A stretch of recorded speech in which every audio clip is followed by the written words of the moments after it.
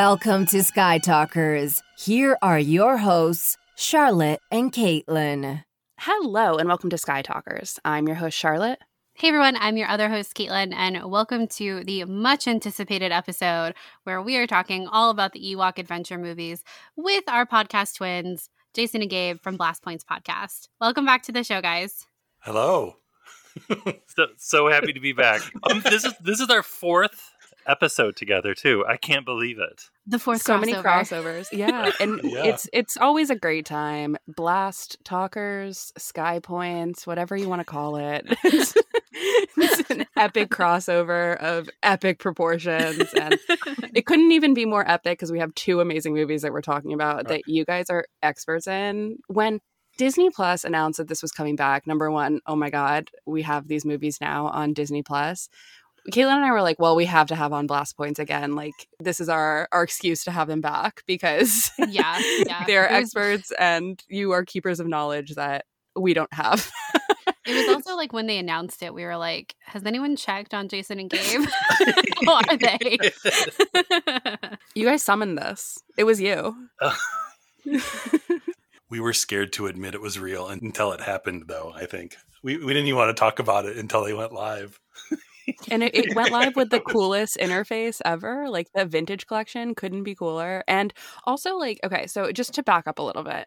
Blast Points, first off, if you haven't listened to Blast Points at all, it's an amazing show where weekly Jason and Gabe break down a topic of obscurity or the mainstream or anything, and you always learn something new. It's my favorite Star Wars podcast. I love it so much. And anytime that we can talk with Jason and Gabe in the podcast forum, it's like the best day ever. So I've been looking forward to this for a while. But last year they had an Ewok movie month where they had 5 whole episodes about the Ewok movies every week. It was so much. It was so great. I had never seen them. And if you haven't listened to those, I highly recommend after this episode to go listen to those as well, because I learned so much, and we're going to barely scratch the surface in this episode that Jason and Gabe like really dug a tunnel of information in those episodes. Well, first of all, before you start, thank you so much. I know we agree. We always love talking to you both too, and it's always so much fun and such a treat. So yeah, thank you for having us. Before we get started, I just wanted to return the very kind words. Thank you. Yeah, we're always looking forward to talking with you guys. So yeah, like Charlotte said, we hadn't seen the Ewok adventure movies when Blast Points first did their series, and Charlotte watched them pretty much immediately when they came on Disney Plus. I waited until literally 3 days ago before we recorded this episode, and we got to do something really fun where we did a live watch on Scener with our patrons from Patreon. We did kind of like a movie night on Friday night and Sunday night to watch the Ewok movies together. And one, it was so much fun, and also I was not prepared for the experience of actually watching the Ewok adventure movies. And yeah, I'm really looking forward to talking about it with you guys. We have like some semi-serious questions that we want to pose to Blast Points, to Jason and Gabe, and then also some fun ones to throw in the mix because, yeah, like Charlotte said, you guys are a wealth of knowledge about these films. I'm ready. We're always ready to talk the Ewok movies. Yeah. That's pretty much. That's all you had to say was Ewoks, and we're here. The magic word is Ewok. We summoned. Yeah. Click your heels 3 times and say Ewok, and Jason and Gabe will appear. Yeah. Well, why don't we start right in the beginning then and just ask, what was your first experience with these movies and how did you know that they were so special? I vividly remember the first one because, and we've talked about this lots of times on our show too, that for some reason it was like in TV Guide or something that you could listen to the movie on the radio so that it would be in stereo because TVs weren't in stereo back then. So it was like, there's a Star Wars TV show movie and I can listen to it through our stereo. It just was this really, I don't know, it just seemed extra cool as a kid. So I was super pumped to watch it and make sure that the radio was all tuned into the right station. Yeah, same. I had a boombox, like a little cassette player boombox. And yeah, I had it tuned in with headphones on. And I remember sitting in my room watching it on TV and being like, when a new Mandalorian episode comes on, it's like, I demand complete and total isolation and silence. Nobody can talk to me while this is on. And yeah, it was, I clearly remember being like this, oh my God, it's a new Star Wars movie at home, and I'm watching it in headphones and nobody can talk to me. And yeah, I have really fond memories of the first one. I think we talked about this where it's like when the movies came out on VHS, I didn't get them immediately, but I think it was when I was in college, I found used VHS copies of them. And I was like, oh my God, the Ewok movies. I remember these. These were so good. It was kind of like the experience of like getting the holiday special for the first time on like a bootleg VHS tape. And you're being like, what is this thing? And this is like the stuff of legend. And you take it home and you watch it and you're like, whoa, this is a little funky. It was kind of like that with the Ewok movies, but I remembered watching the Ewok movies as a kid. So it was also kind of like, I remember they were weird, but also these are kind of bizarre and awesome. Well, and it was one of those things too, because as far as we know, they were only on TV that one time, right? So it was kind of like you watched it and you remembered it, but then as the years went on, it was kind of like, was that really a thing? Did I really see that? Or did that really happen? Because even watching them now, there's still parts like, I still don't believe that really happened. So, having some of those things just in your mind for years, like not knowing if you remember it right or not is always a weird experience. Oh my God, that's so funny. I'm less than 24 hours out from my first viewing of the Battle for Endor, and I still don't know if what I saw is really what I saw.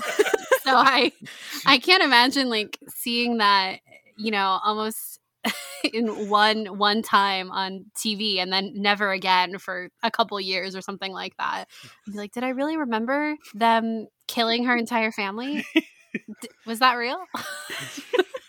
The hype leading up to it, like it was in Starlog magazine and it was in Bantha Tracks, and it was always like hyped up like this is going to be a big, big deal. Like Saturday morning cartoons, they would be commercials for it. And it was like, oh my God, the Ewok, this is a new Star Wars thing. This is going to be huge.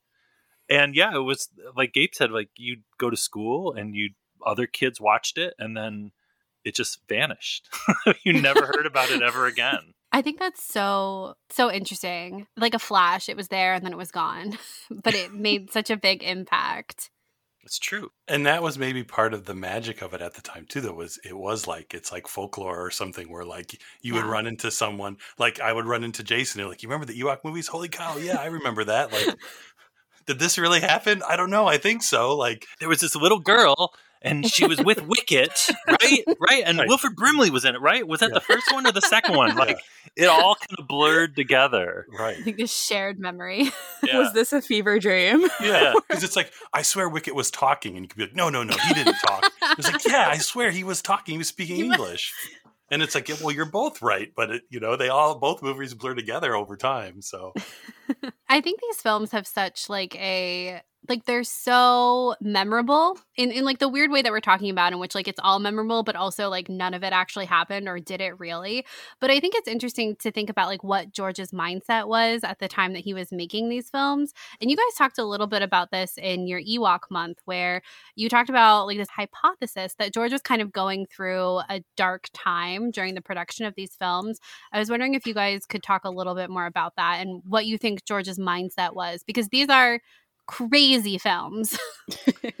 With the Caravan of Courage was 84, and it was came out in November 84, and it was from conception to release was pretty fast, because originally it was intended to be a 45-minute like holiday special to come out around Thanksgiving, Christmas, and then ABC wanted it to be stretched out to 2 hours with commercials. And Gabe, didn't we figure out that it happened very quickly?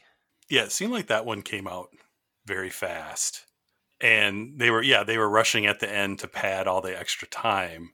But then after that one, there was a little bit of time before the second one. And the second one is where things get really dark. And that definitely seems to be tied into maybe Lucas's divorce, because Temple of Doom was around that time, which was much darker than the previous one. And there is, a quote from the one George Lucas biography from the Wheat Brothers of how he specifically said he wanted this one to be all about death. So it's there is some evidence that. Well, he succeeded. Yeah. But and it was like this balance between being all about death and then also that his daughter Amanda loved the Ewoks and he wanted to make more Ewok stuff for her.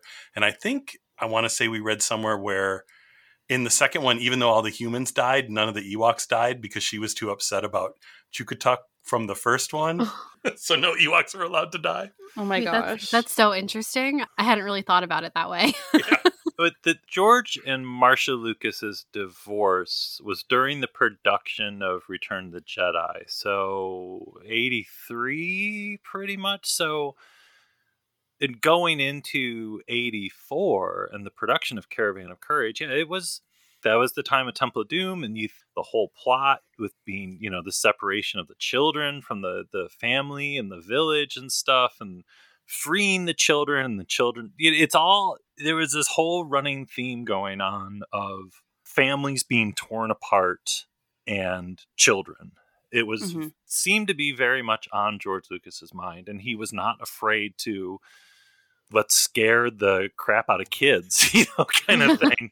That seemed to be a thing going on, and it's strange, it's weird, but Caravan of Courage though is weirdly very, very light and very fluffy, which is such a stark contrast with Battle for Endor, especially since Battle for Endor came out 85, right? It was the year after Caravan of Courage. Yeah.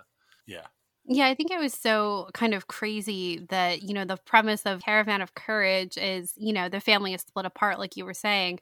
And then the end, they all end up together again, only for it to be followed quickly by all of their demises. Yeah, right. It doesn't seem like they were designed to be watched back to back. No. Which is kind of what I did. And the thing is I remembered you talking about the parents dying, but I didn't really remember where they died. And so it was always kind of like, okay, I'm pretty sure, like, I know they're gone. So when are they gone? But Mace was the complete wild card for me. Completely forgot that he also exited the picture. And after that, it was just like a roller coaster of, oh my God, whoa, how much trauma. Poor Sindel. Oh, she's being kidnapped again and again and again. And then Noah and the whole thing. It was just it's a lot. Nonstop.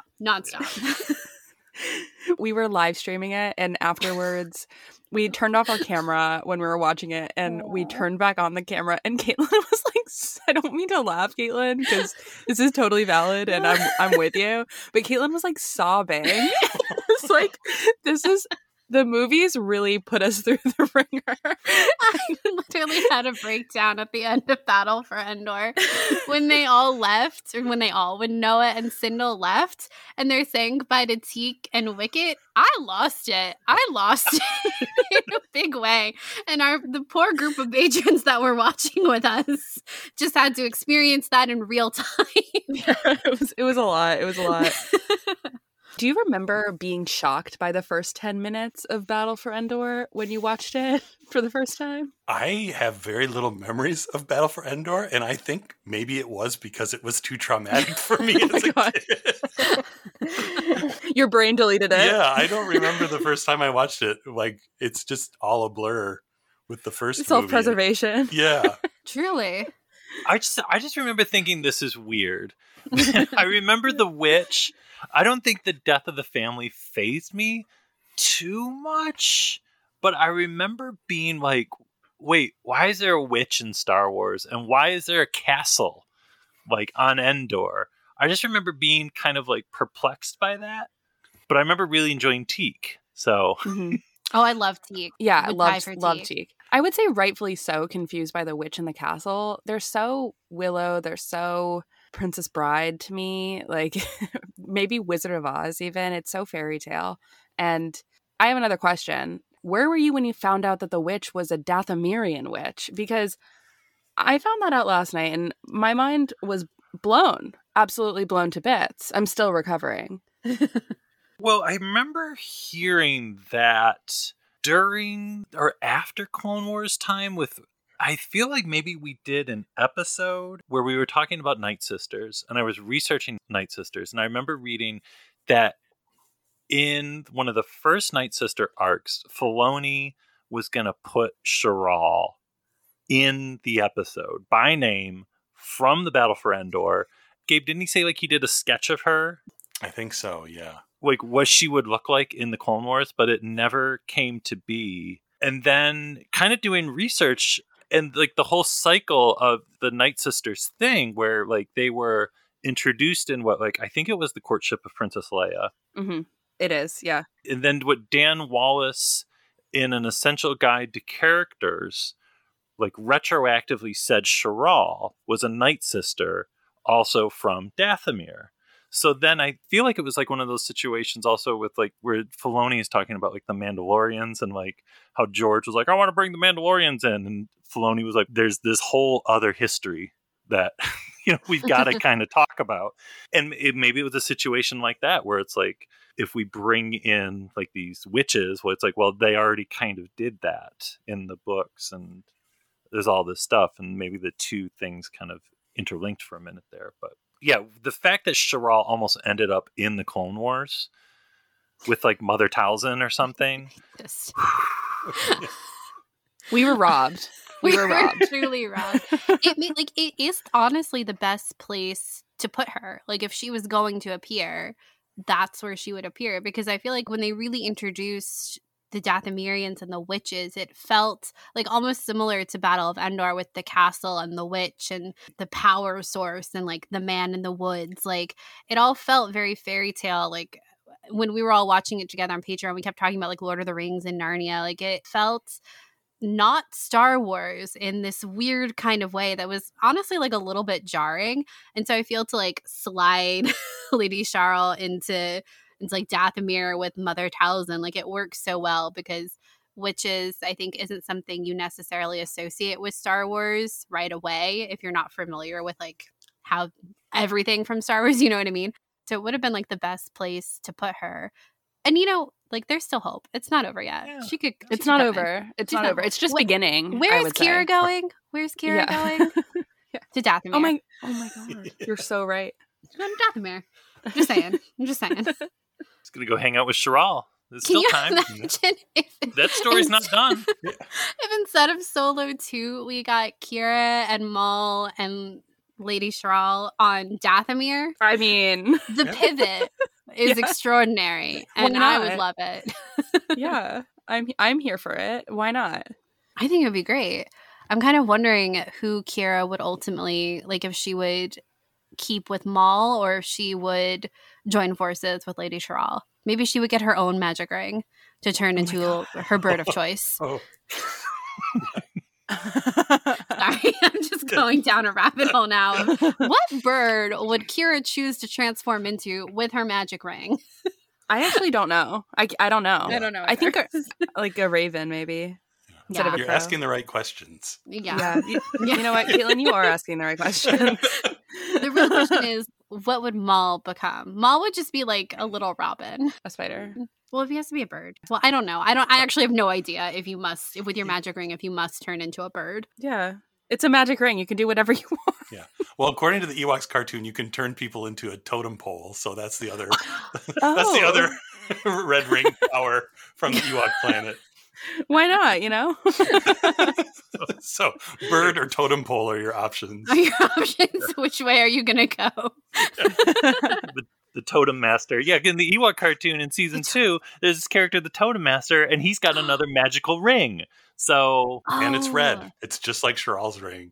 Yeah, I remember seeing that episode title. It's like very highly rated, I think, too. oh, don't, yeah, it don't, Oh, no. yeah, be careful. A word of warning.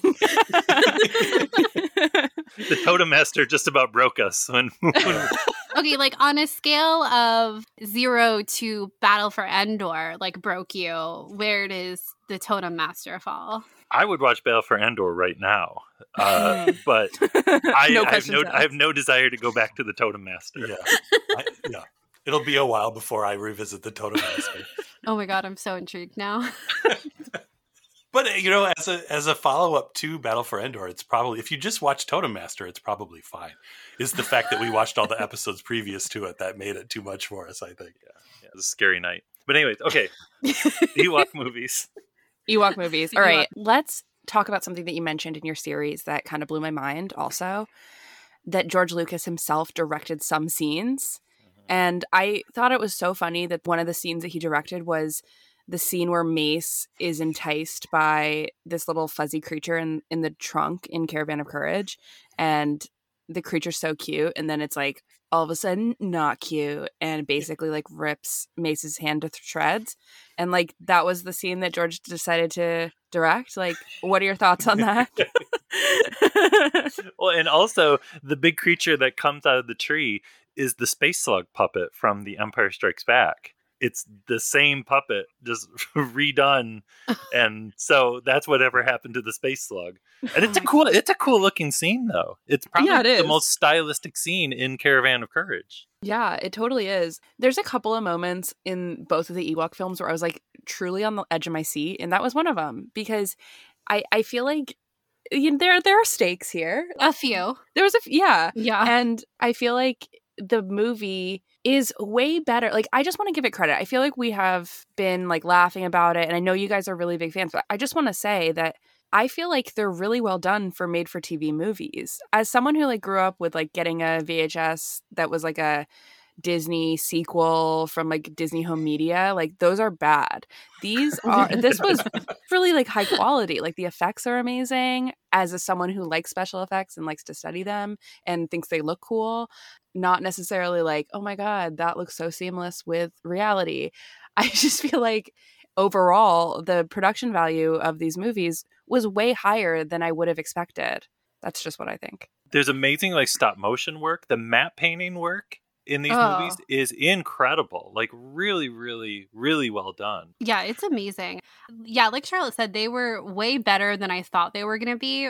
I think I thought they would be way more campy than they turned out to be. And I think they are kind of campy, but like the stakes are better. I mean, I was crying at the end of Battle for Endor, like full on crying. So emotionally it did something for me, which I think is the sign of a good movie and a good time. But yeah, I think some of the like sets of both of these films, Caravan of Courage and Battle for Endor, like completely blew me away. Like some of the Ewoks sets, even Noah's hut. I loved Noah's hut. I thought it was so cool. His like house in the woods. I thought it was great. But yeah, the matte paintings in these films are honestly to die for.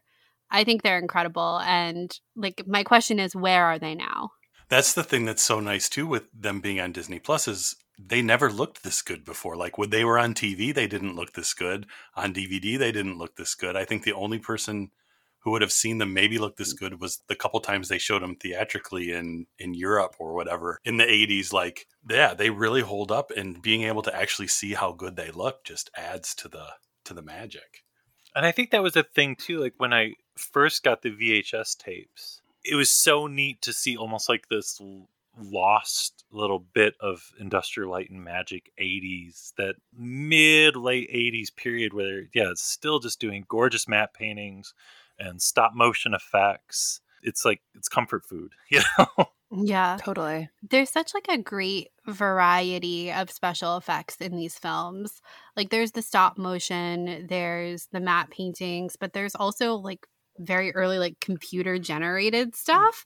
Like I feel like you just really see like the like all different kinds of special effects. And like Charlotte was saying, it's kind of cool. Like even though it's not quote unquote seamless, it's cool like when you're thinking about the history of film and special effects, be able to look at all these different things that they were utilizing throughout the film to best fit the needs of the scene, whether it was the spider on strings in Courage of Caravan. Caravan of Courage, Caitlin. You keep saying Courage. Courage Caravan. It's like a Dooku Jedi Lost. I just will never get the title straight. Unreal in both the horror and halfway through, I was like, wait, I can see the string. Which I thought was really fun. And someone pointed out too that like, well, they really didn't think you would see the strings in 1984, and that is very true. But I just think it's great to be able to see everything that they were capable of doing and we're going to do, like we've been talking about with like the pretty high production value of these films, of really just going for it with the special effects that they needed to do. Well, and it's neat looking back at these now that The Mandalorian is a thing and Star Wars TV is now exploding, that all these years ago, this was the same idea of, hey, we never did anything for TV.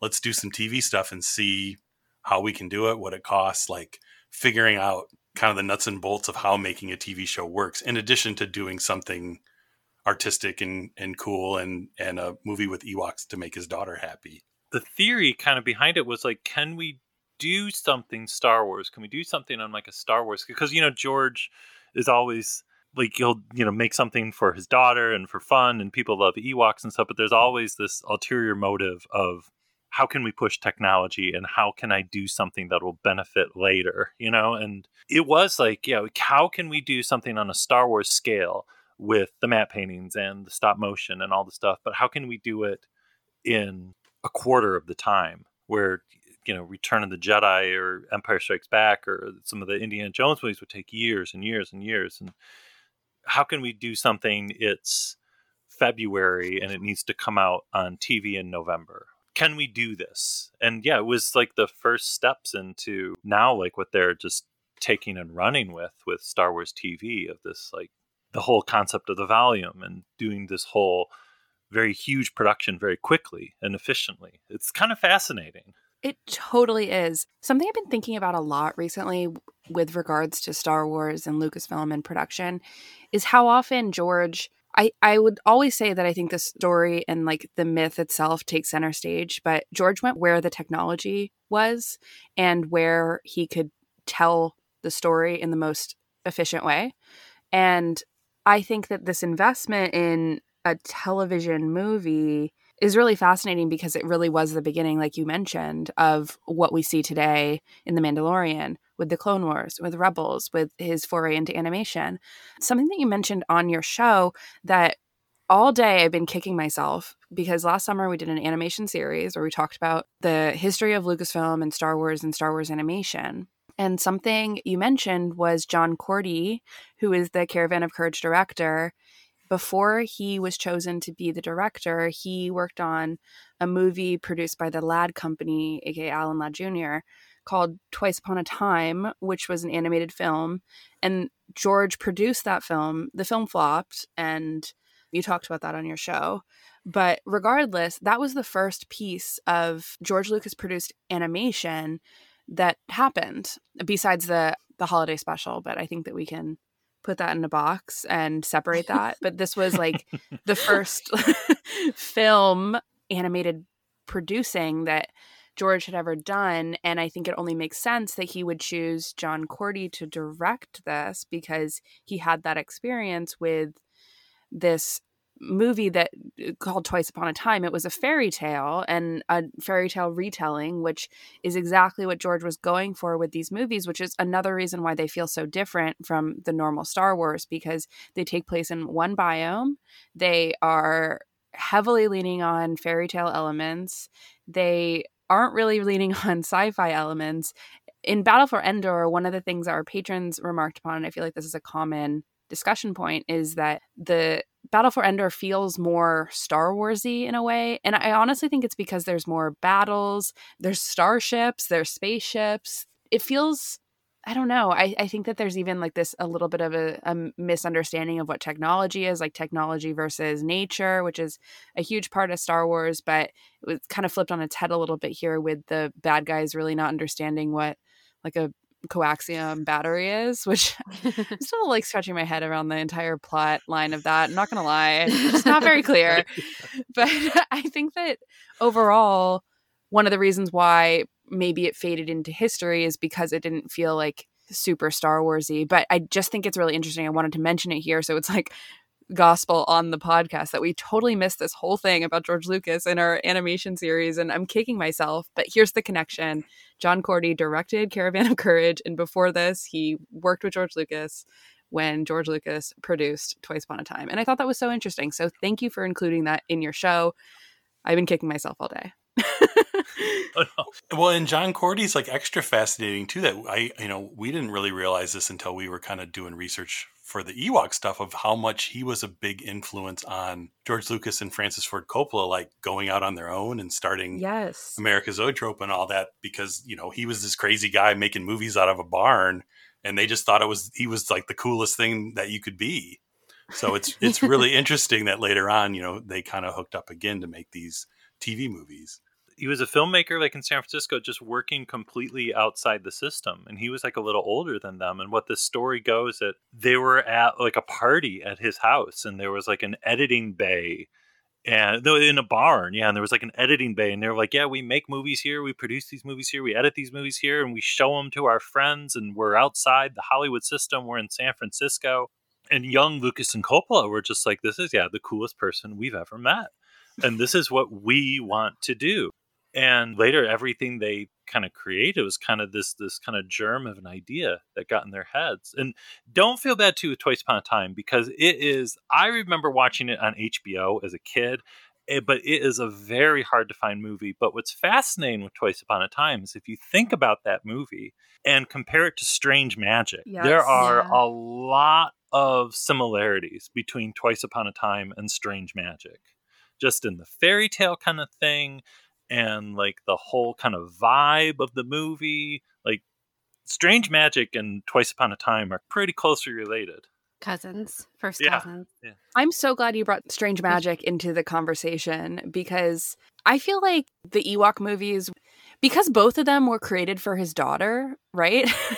I feel like they both kind of mirror each other in this weird way, And I'm kind of fascinated by that, about George creating movies for his kids. And I'm also just like, I keep learning new stuff about George Lucas that just like blows my mind. Like, I think I know the guy, and I don't, obviously, but like, I think that I know enough, and then I don't. And I am always blown away by these points of influence. And even with the like Alan Ladd Jr.'s company, the Ladd Company, you talked about this in your podcast about like the movie flopped, and they decided they only had enough money to like promote one movie, and that was The Right Stuff. And I love The Right Stuff. I had no idea it totally flopped. And I even think that there's even some like people at Lucasfilm love The Right Stuff. Obviously, it's an amazing movie, but I think that there's even in Star Wars Resistance, like they name a character after the real life figure that was featured in The Right Stuff. And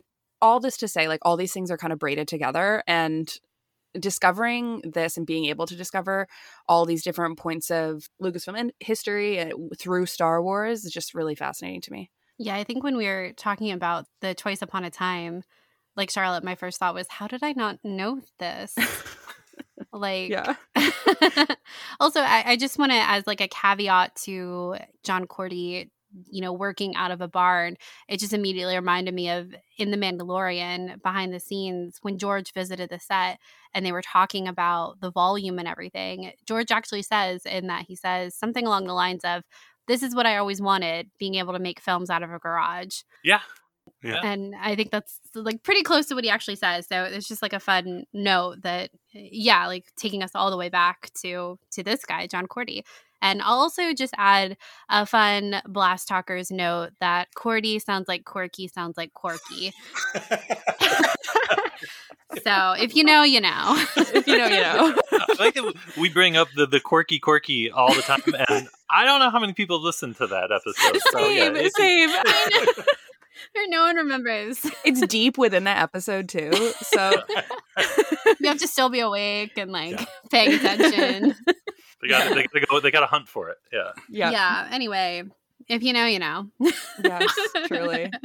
I want to know, I can't believe we haven't asked this yet, but which of the Ewok films are your favorites? Like if you could only take one with you, only one can stay on Disney Plus. That's all the bandwidth they have left. Which one are you electing to stay on Disney Plus? That's a cruel way to put it, but it's tough because I think before they were on Disney Plus, I would have said Battle for Endor without even thinking about it.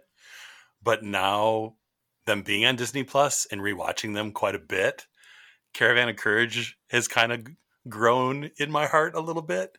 I think just because of like the whole beginning with the Burl Ives narration and just Wicket's family off doing their thing. Oh man, it's really, I don't know. That opening is very holiday special with the Wookiees, where it's a solid 10 minutes of just Ewoks talking to each other. Mm-hmm. Yeah, and I think we were saying too, like maybe they learned their lesson from the holiday special with putting that Burl Ives narration, like, oh, and there's Deej, and he's getting his hanger going, and it's just in Burl Ives, you think of like the Rudolph the Red-Nosed Reindeer or the Frosty the Snowman. Like it's just a very Christmassy, holiday sounding voice. I don't know. Yeah. Yeah, this is the hardest question you've ever asked me, I think. Jason, how are you feeling about picking one? I would have to say Battle for Endor still, because I feel like that is a movie that should be studied and preserved for just bizarreness. It's shocking audacity of weirdness. And I could talk about Battle for Endor all day, every day, just nonstop. Just because I'm just endlessly fascinated by Battle for Endor. It's just bizarre and beautiful. Yeah, when you kind of put them side by side, right? It's like, what's the intent behind leaving one of these on Disney Plus, right? With the first one, right? The Burl Ives narration is just so warm and cozy and just really wraps you in like a wintry hug as you embark on this Star Wars adventure. But then the sheer shock value of Battle for Endor, just like you want to sit people down and watch them watch it for the first time. I know that's what Charlotte was thinking when I was watching it for the first time, but we were all talking about it. We were like, this is more emotional than like the opening of Rogue One, like hands down, no contest. And it's such a hard call because you're right. Like that whole opening for the first one is just such a treat. Like to just see the Ewoks just doing their thing, Ewoking around. But yeah, I don't know. Battle for Endor is just literally insane. I don't know what I would pick either, and I'm sorry I posed the question. Yeah. Battle for Endor brings you to the lowest lows, only to build you back up again over the course of the movie, so that you had the reaction you had when you're just so happy they're all together again. Yeah, when you have an actual breakdown. Yeah, at the end of it. Which one would you pick, Charlotte? Battle for Endor for sure. Yeah, I think Caravan of Courage I like it. I struggle a little bit sometimes with movies that are like fetch quests, basically. Yeah. Because I just feel like I see where they're going, and it's like a little bit of a drawl for me, if that makes sense. And with Battle for Endor, I don't know. It was so bonkers. It was like every 10 minutes something crazy happened. Really kept my attention. So that's the one for me. Yeah, I think I'd probably have to pick. At the end of the day, I think I'd have to pick Battle for Endor just to experience other people watching it for the first time. Yeah. I think that's my criteria for choosing Battle for Endor. What are your favorite parts of these films? Like, if you could pick one part. There's so many. It's hard. You're just keep asking all the hard questions. It is really hard because it's like there's really good creature parts. Like the blurgs just look so cool in Battle for Endor. But then like the scene with Sindel singing to Noah on his lap, like, is just so sweet. Like, like how do you pick what's your favorite when it's just all your favorites? Okay. All right. Wait, let me rephrase the question a little bit. What is your favorite Wicket moment? Oh, that's easy for me. The Star Cruiser crash from Caravan of Courage. Star Cruiser crash. Yeah, that whole. And I love Aubrey Miller in that scene, sitting there with them. It's just, I think we talked about this too, where it's got like an innocence to it that reminds me kind of a Phantom Menace, of just this kind of joyful, just not a care in the world. Like it's that same thing where if you separate yourself from being a Star Wars fan and just really think about what you're looking at right now, how kind of insane it is that this little teddy bear is talking to the little girl, just like Star Cruiser crash, and they're kind of making each other giggle. But there's something so kind of George Lucas about that too, that he just loves that stuff. And it's so, I love the whole Star Cruiser crash scene. I could watch that over and over. I don't know what to say. I'm going to just agree with Jason because you put that so well. Yeah, I think that the Sindel and Wicket relationship is adorable. Like, especially in Battle for Endor when they're really just trying to figure out where to go and what to do in the beginning. I think it's too cute. I will say, I'm going to shout out my favorite Sindel moment now, if I may.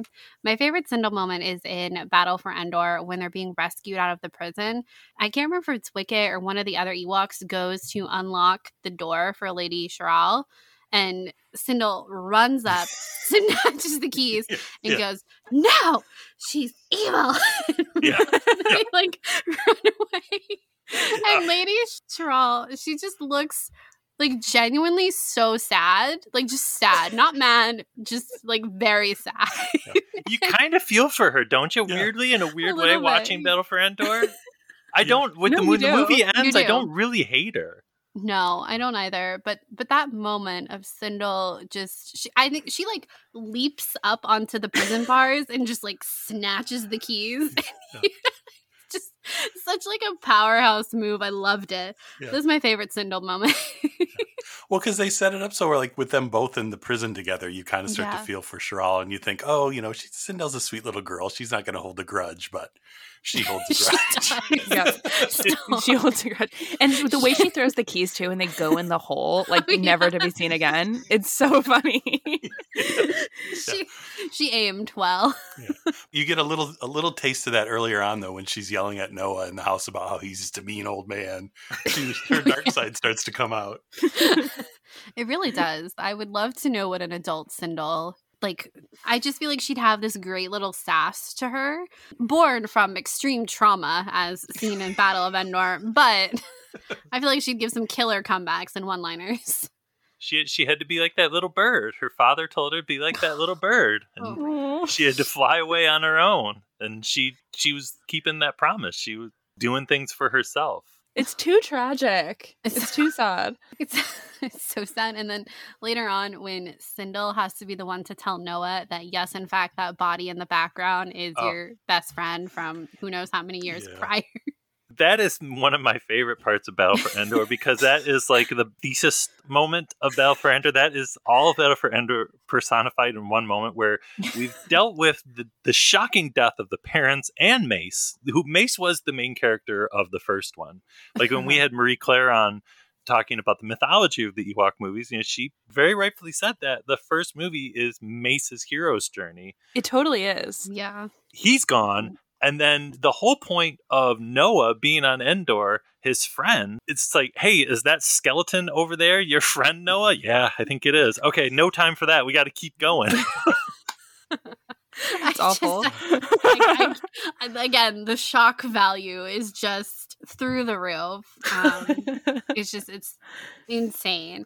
It is so crazy to think that they took Mace, and Mace feels so much like a Luke Skywalker in Caravan of Courage. Like, he's got the voice down, he's got the same like kind of hairdo, like he's got all the same kind of trappings of a very young Luke Skywalker, and then gone in the next film. And I still can't believe that was a choice that they actually made. Like, I almost thought that he might appear at the end of it to be like, I survived, or something like that. And the But bracelet just ran out of battery or something to show that his light came back on. But because it's just so shocking that they killed the kid, like a teenager, but a kid. It's crazy. It is actually crazy. I don't know. I can't believe they did that. And because you go through, you could say, yes, you could say hero's journey, but you also go through really not liking Mace in the first one to at the end being like, oh, okay, like, okay. And then you're like, okay, here he is. Like, can't wait to see the siblings again. And it's like, nope, never again. You never get to see that again. And I'm like, why is he even in this movie? They paid him. They did that. They This put is him on a so sad. poster. Yeah. Well, speaking of the poster, can we talk about the poster for a second? Because if you Google Battle for Endor poster, it comes up with this poster, and I'm just like, it could be like too JPEG-y of an image, but I'm like, who's the guy on this poster? It's just like straight up not anyone in the movie. That's the one on the Vintage Collection on Disney Plus, too. Like in the little thumbnail when you're scrolling through Disney Plus, that's the poster. Who is that? That poster, I Oh, I may get the country, but it was the European release poster. It could be I think it's for the German release because it played in theaters in Germany. And my guess is that maybe they were worried about putting Wilford Brimley or Sindel front and center, and they wanted to probably sell it more as a Star Wars action movie because also the Marauder is like huge up there too. Yeah. And it's nobody. It's someone probably modeled for that, but it's no one that's in the movie. It's how she remembers her brother looking. Oh. I mean, that's fair. I feel like it's just like so shocking to me. I'm like, Star Wars, like you never do this. It's so weird. I have a T-shirt of that poster. Oh, and good. It's great. People all the time are like, "What? Or at least they used to be like, "What is that?" And I was like, we don't have that much time. I'm in the checkout lane in the grocery store. I gotta go. And I need that T-shirt now. I will buy this T-shirt. The nooks and crannies of this franchise of Ewok movies, they're just endless. You know, like the poster with characters who aren't even in the movie, like aren't even close. Like you don't even see this man. Who is this man? Gabe, wasn't it originally that Mace was going to be killed off screen? Yeah, I think the actor who played Mace like lobbied to get in the movie because they were going to just kill him off screen like the mom. Yeah, What? Eric Walker. Yeah, Eric Walker. He lobbied just to have at least that one moment where he yells like "Sindel, get down" or something, and then you see like a puff of smoke come out from the forest or something. And his hand slowly falling out of frame. It's so brutal. Was there a reason why they chose to not have Mace, but kill him? I think it was just, wasn't it Lucas saying in the production or the notes leading up to it that he wanted to talk about death and that he thought it was an important lesson for the children watching this to learn? Yeah. Ouch. Maybe. It does seem like, there's definitely a lesson to learn about loss and moving on, but it could also be maybe Amanda didn't like the people and she just wanted to see her friends, the Ewoks. Oh, I'm sure she was like, okay, you made the guy the main character and you made this movie for me, and what about the little girl? Like, what? Yeah. I mean, who can blame her? And that was his answer. And you know what? It was shocking, and we're still talking about it today. So I'm sure. It worked. I'm sure. Okay. Do you guys think that there is a story treatment for a third Ewok movie that exists somewhere in the universe in an official capacity? What was the deal Warwick Davis was saying in an issue of Starlog? Wasn't there that there were plans to do a third one? They even mentioned that, I think, in the Taschen Archives book, that Right. they're originally, because the studio wanted them to do a third one, and they at least thought about it before they decided not to.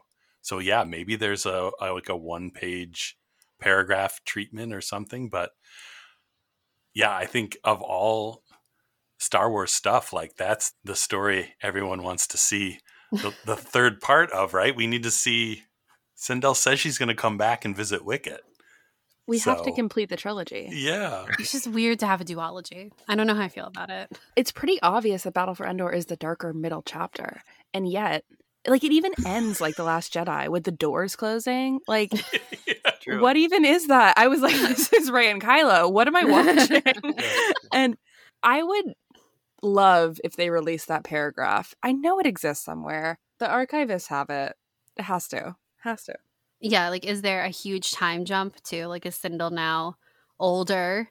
Is, Noah still alive? They come back. Is Teak still alive? Like, what's the deal? I need to know if they're ever reunited. Well, where is Teak now? That's the question on everyone's brain, right? Where is Teak? What's he doing? Now I've always wondered that too. Does Teak just incorporate himself into Ewok society? It seems like he would. Yeah. I think that's where the ending was leading us, is that he and Wicket become best friends afterwards. Sure. I want to see those stories. Yeah, me too. Gimme. Imagine if the answer to this year's holiday special was the third Ewok movie And it was like it restored the roots of like what Caravan of Courage was supposed to be. Like it was supposed to be called what, like the Ewok Holiday Special or something like that. Right. And what if they were like, no, here is the Ewok Holiday Special. And it was my Sindel years later. Teek's there. The effects are Teek's the there. same. The budget's the same. We're fully using the Ray Harryhausen effects of stop motion. It would be so fun. Imagine So fun. how fun that would be. I think it would be very fun. And what if in like kind of like a cruel switcheroo though, if instead of on May 4th, instead of Bad Batch, it was the 30 Ewok movie that just dropped. That's not cruel. I'll watch it. That would be great. I'll watch it, but can you imagine online what would No. happen if instead of Bad Batch, you got the 3rd Ewok movie? We never thought there would be an episode 7. We never thought there'd be a streaming thing that would have the Ewok movies to be able to watch on demand. So Clone Wars was gone forever as far as we knew. So miracles Yeah. have happened. Miracles right? have happened. it's true. Warwick Davis is still around. Yeah. Okay, so I have a couple of like, I guess you could call them like quick fire questions for you guys. I really wanted to get your answers, Jason and Gabe. They're like Teak questions. Yeah. Just me unloading all of my feelings today about the end of Battle for Endor. So just, okay, number 1. Should Teak have gone with Noah? Yes. No. No. Oh my God. I was so sad when they didn't go with them, when Teak didn't go with him. He's like Wilford Brimley's he's Noah's best friend. I was so sad. Wait, why? Okay. The fact that Noah said he loved him, I was like, this is too much. I said this was quick fire, but I need to know why you think that Teak should not have gone with Noah. I think part of Noah's journey is Noah learning to put the past behind him. And Noah has now accepted, he's not the grumpy old man kind of just living in his sadness of his friend dying and that he's stuck there. You know, his ship works. He can leave. And he kind of has a role. Like he's got to take care of this little girl and get her to a safe place in the galaxy. She's an orphan. And I think he's kind of, you know, Teak is okay. He did his job with Teak, and Noah now has a new role. That's what I think. That's my deep study of Noah. Yeah, I guess that makes sense. Because it's kind of he's trading Sindel for Teak, so no one's alone. Wicket and Teak can be friends, and Sindel has Noah now. Yeah, you're probably right. You're right, but I don't like it. Wicket and Teak should have went with them. They That's all should have. the 4 of them should have went together. But then Return of the Jedi wouldn't have happened because this is allegedly taking place before this somehow. None of it makes any sense. No, it really doesn't make any sense. He forgot how to speak English. Like it's over. Yeah. The one rule of Ewok movies is don't try to figure out when they happen. Don't figure out the timeline. Okay. Don't do it. So when Sindel eventually comes back to Endor, does she ever give her family a proper burial? Like, I don't know, a headstone, something, a flower. On Endor, you can start a campfire made out of bones. So for It's true. the bones probably burned up before she got back. That's true. Knowing Ewoks the way we do, I wouldn't be surprised if they knew what happened and created a memorial for the Tawani family. They totally You're so did. right. You're so They right. totally did. Wicket and Teak led the charge too. Right. I thought you were going to say they would have eaten them. Yeah. I thought that was the direction we were going in. Not me. I was like, yeah, they definitely had like a very nice memorial service for them. And a good meal. We don't talk about what happened at the memorial, but Yeah. A memorial nonetheless. yeah. Aw. Okay, my next sad question was, did Sindel ever take off the bracelet that had all her dead family's lights on it? We're all red. Oh, no. Eventually, it would probably not fit anymore, so she'd have to get a little spacer or something. But I could see her always wearing it. Yeah. Oh, man. Okay, that's the last of my like super sad questions. How many biomes are on Endor, or this moon of Endor? Because we saw a lot of different landscapes going on. I had no idea Endor was this big. Endor, is maybe the craziest planet in all of Star Wars because it's got everything. It's like Caravan of Courage, it's like they're going through Middle Earth, where it's like we're going through the swamps and the fields and the forests, and there's a lot. Endor is a crazy, crazy place. Yeah. But all the crazy stuff is on one side and all the forest is on the other. On the other side. In Return of the Jedi, we just saw the forest side. We didn't see all the other stuff. Yeah, I was like, I can't believe the Empire didn't try to confiscate this castle situation going on. It seems right up their alley. Maybe they did. We have no idea because we're not supposed to question the timeline. Well, and also making things more complicated is, what was it that the King Marauder guy, his throne has bits of broken speeder bikes in it? I saw that and I was scratching my head a bit. Yeah, so it kind of like, okay, I don't know. Yeah, like Gabe said, though, first rule of the Ewok movies is don't figure out when they take place, because they don't. The Marauders are the first scavengers that we see in Star Wars. They are scavengers. Yeah. Well, I guess the Jawas are, but okay, forget I said that. They are scavengers.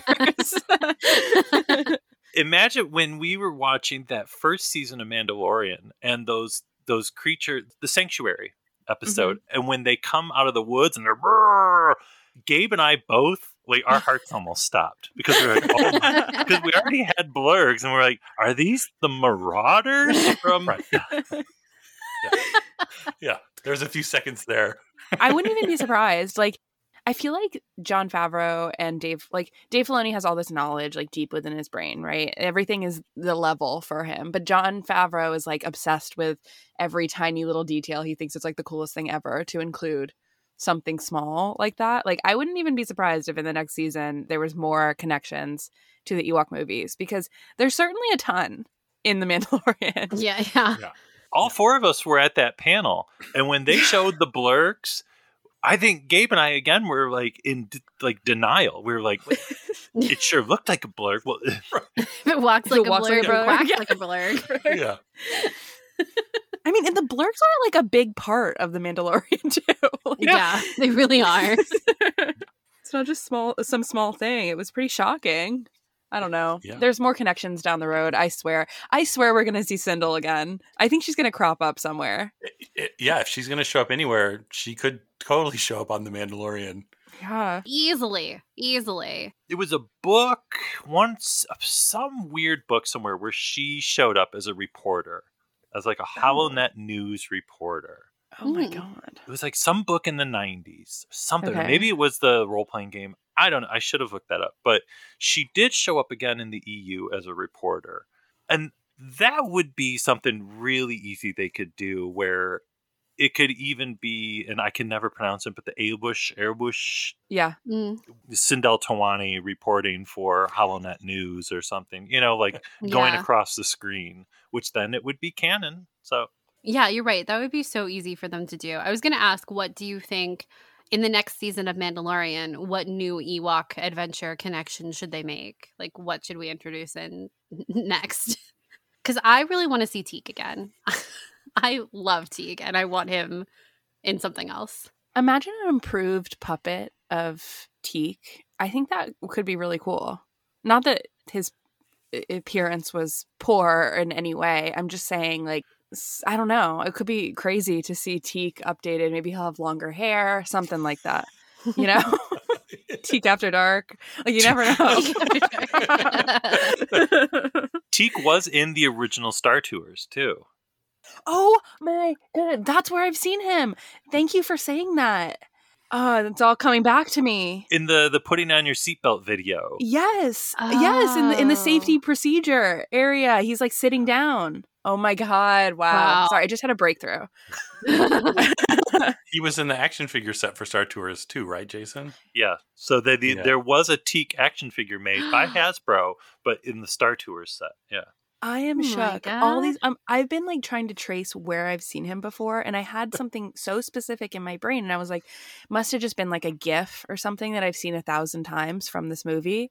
And now that you say that, I'm like, oh my God, I have that entire safety monologue memorized. Of course he's in it. You know? Yes. Can't confirm. Yeah, I know. Caitlin's going to back me up like I do, even from the old one. Wow, I just looked up a picture of it. Oh my God. Brings you back, right? Yeah, it kind of does. Like, I don't know it as well as you, but yeah, now it's coming back to me some.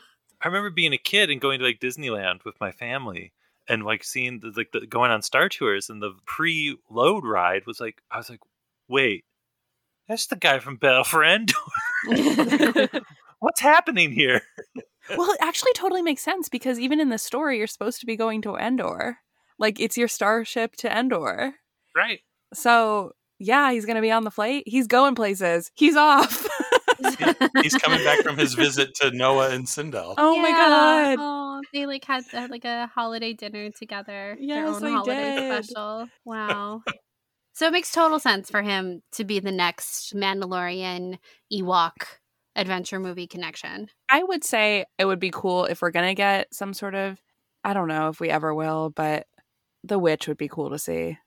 Give me the witch. Yeah. The witch would be the weirdest as far as like Force, probably. Like, Yeah. I assume she has knowledge of the Force, or maybe, I don't know, maybe she doesn't. I don't think she does. Oh, maybe she does. I don't know. Yeah, that whole plot line is a little murky of what everyone knows and doesn't know about the galaxy. Well, live action Night Sisters would be extremely cool, and it would be easy just to have a reference to Lady Chiral would be nice. I wouldn't be surprised. I wouldn't say no. I feel like someday we're going to get that because it's just too cool to not create a set around. Like, we saw how cool that set was that they created for the episode The Jedi, Chapter 13 for The Mandalorian. Like, that set is witchy and funky and foggy and cool and stuff. Can you imagine like a real life set of Dathomir? Yeah. It would be awesome. I can imagine a lot.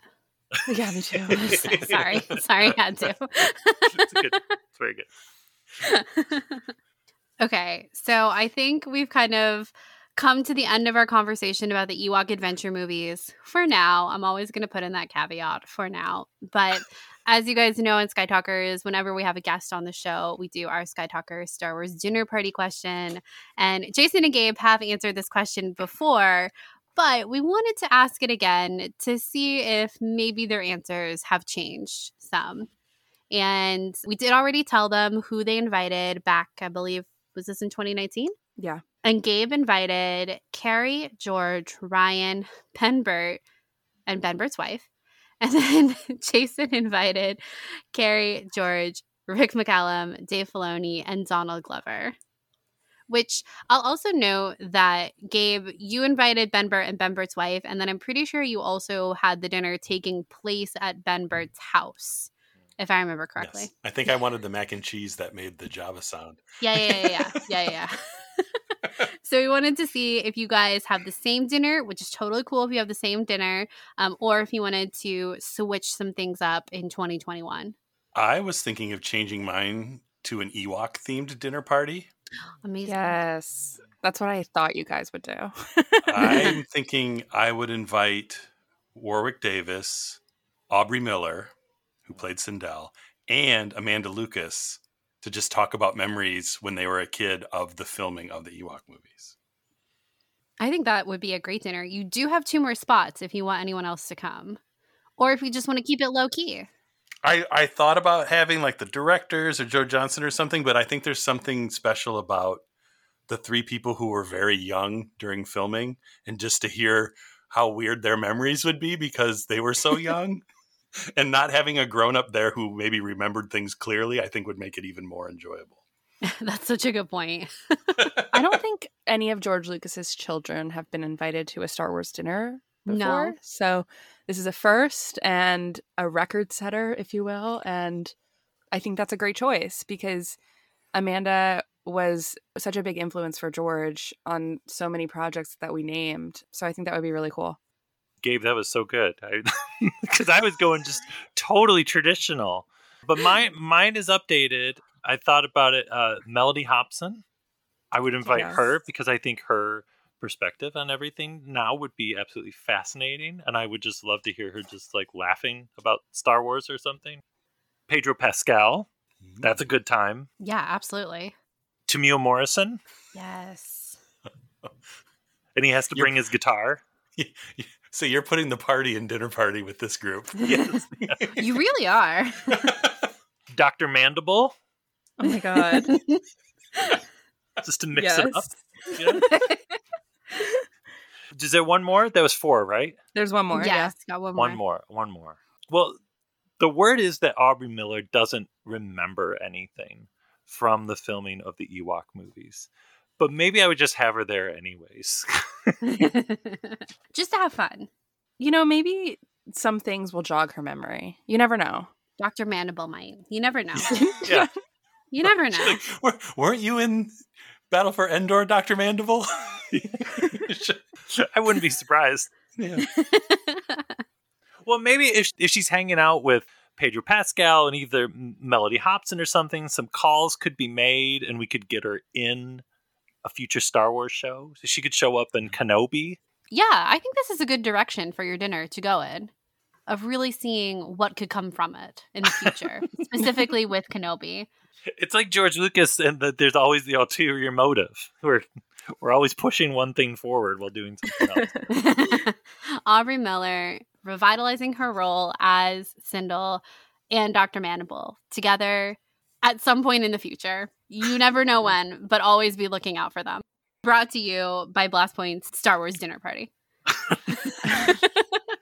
And that'll be in the credits too. I feel like both of these dinners are amazing. I really like that you did a Ewok theme one. Again, I feel like this is the first time Melody Hobson has been invited too. We got a lot of Lucas family here. Yeah, And it's true. I'm here for it. I'm here for it. It may be because we're learning that the true way to learn the real deep stuff about Lucas is to learn them from his family. I think that's true. That's where the secrets are. Yeah, it's like in the beginning, you always want to invite, like to your first dinner party, you always invite George Lucas with the hopes of, I don't know, learning something. But yeah, it's like as you go on, the more dinner parties you have, the more you realize that it's the people around him that you got to invite, the family. It's true. For the true perspectives, yeah. Absolutely. Well, I think that's going to wrap up our discussion about the Ewok Adventure movies. And before we go, I just want to give Blast Points the opportunity to plug their awesome content and what they have going on down the road and where you can find them. Yeah, so you can find Blast Points podcast just pretty much anywhere you can find podcasts, Star Wars podcasts, or you could just go to our website, blastpointspodcast.com, where we've got links to all of our social media. And we have a handy dandy search feature where you can search for topics. So if you want to find every episode where we ever have talked about Ewoks ever, which there's a lot of them, you can search on there and they'll all come right up for you. And yeah, we've got a lot of stuff coming up. We've got in Indiana Jones year. We're doing a year-long tribute to Indiana Jones this year. We got lots of fun episodes on the way. Some really cool, fun special guests coming up. And yeah, we've got a really neat lineup of episodes coming in May too that we're really excited to do.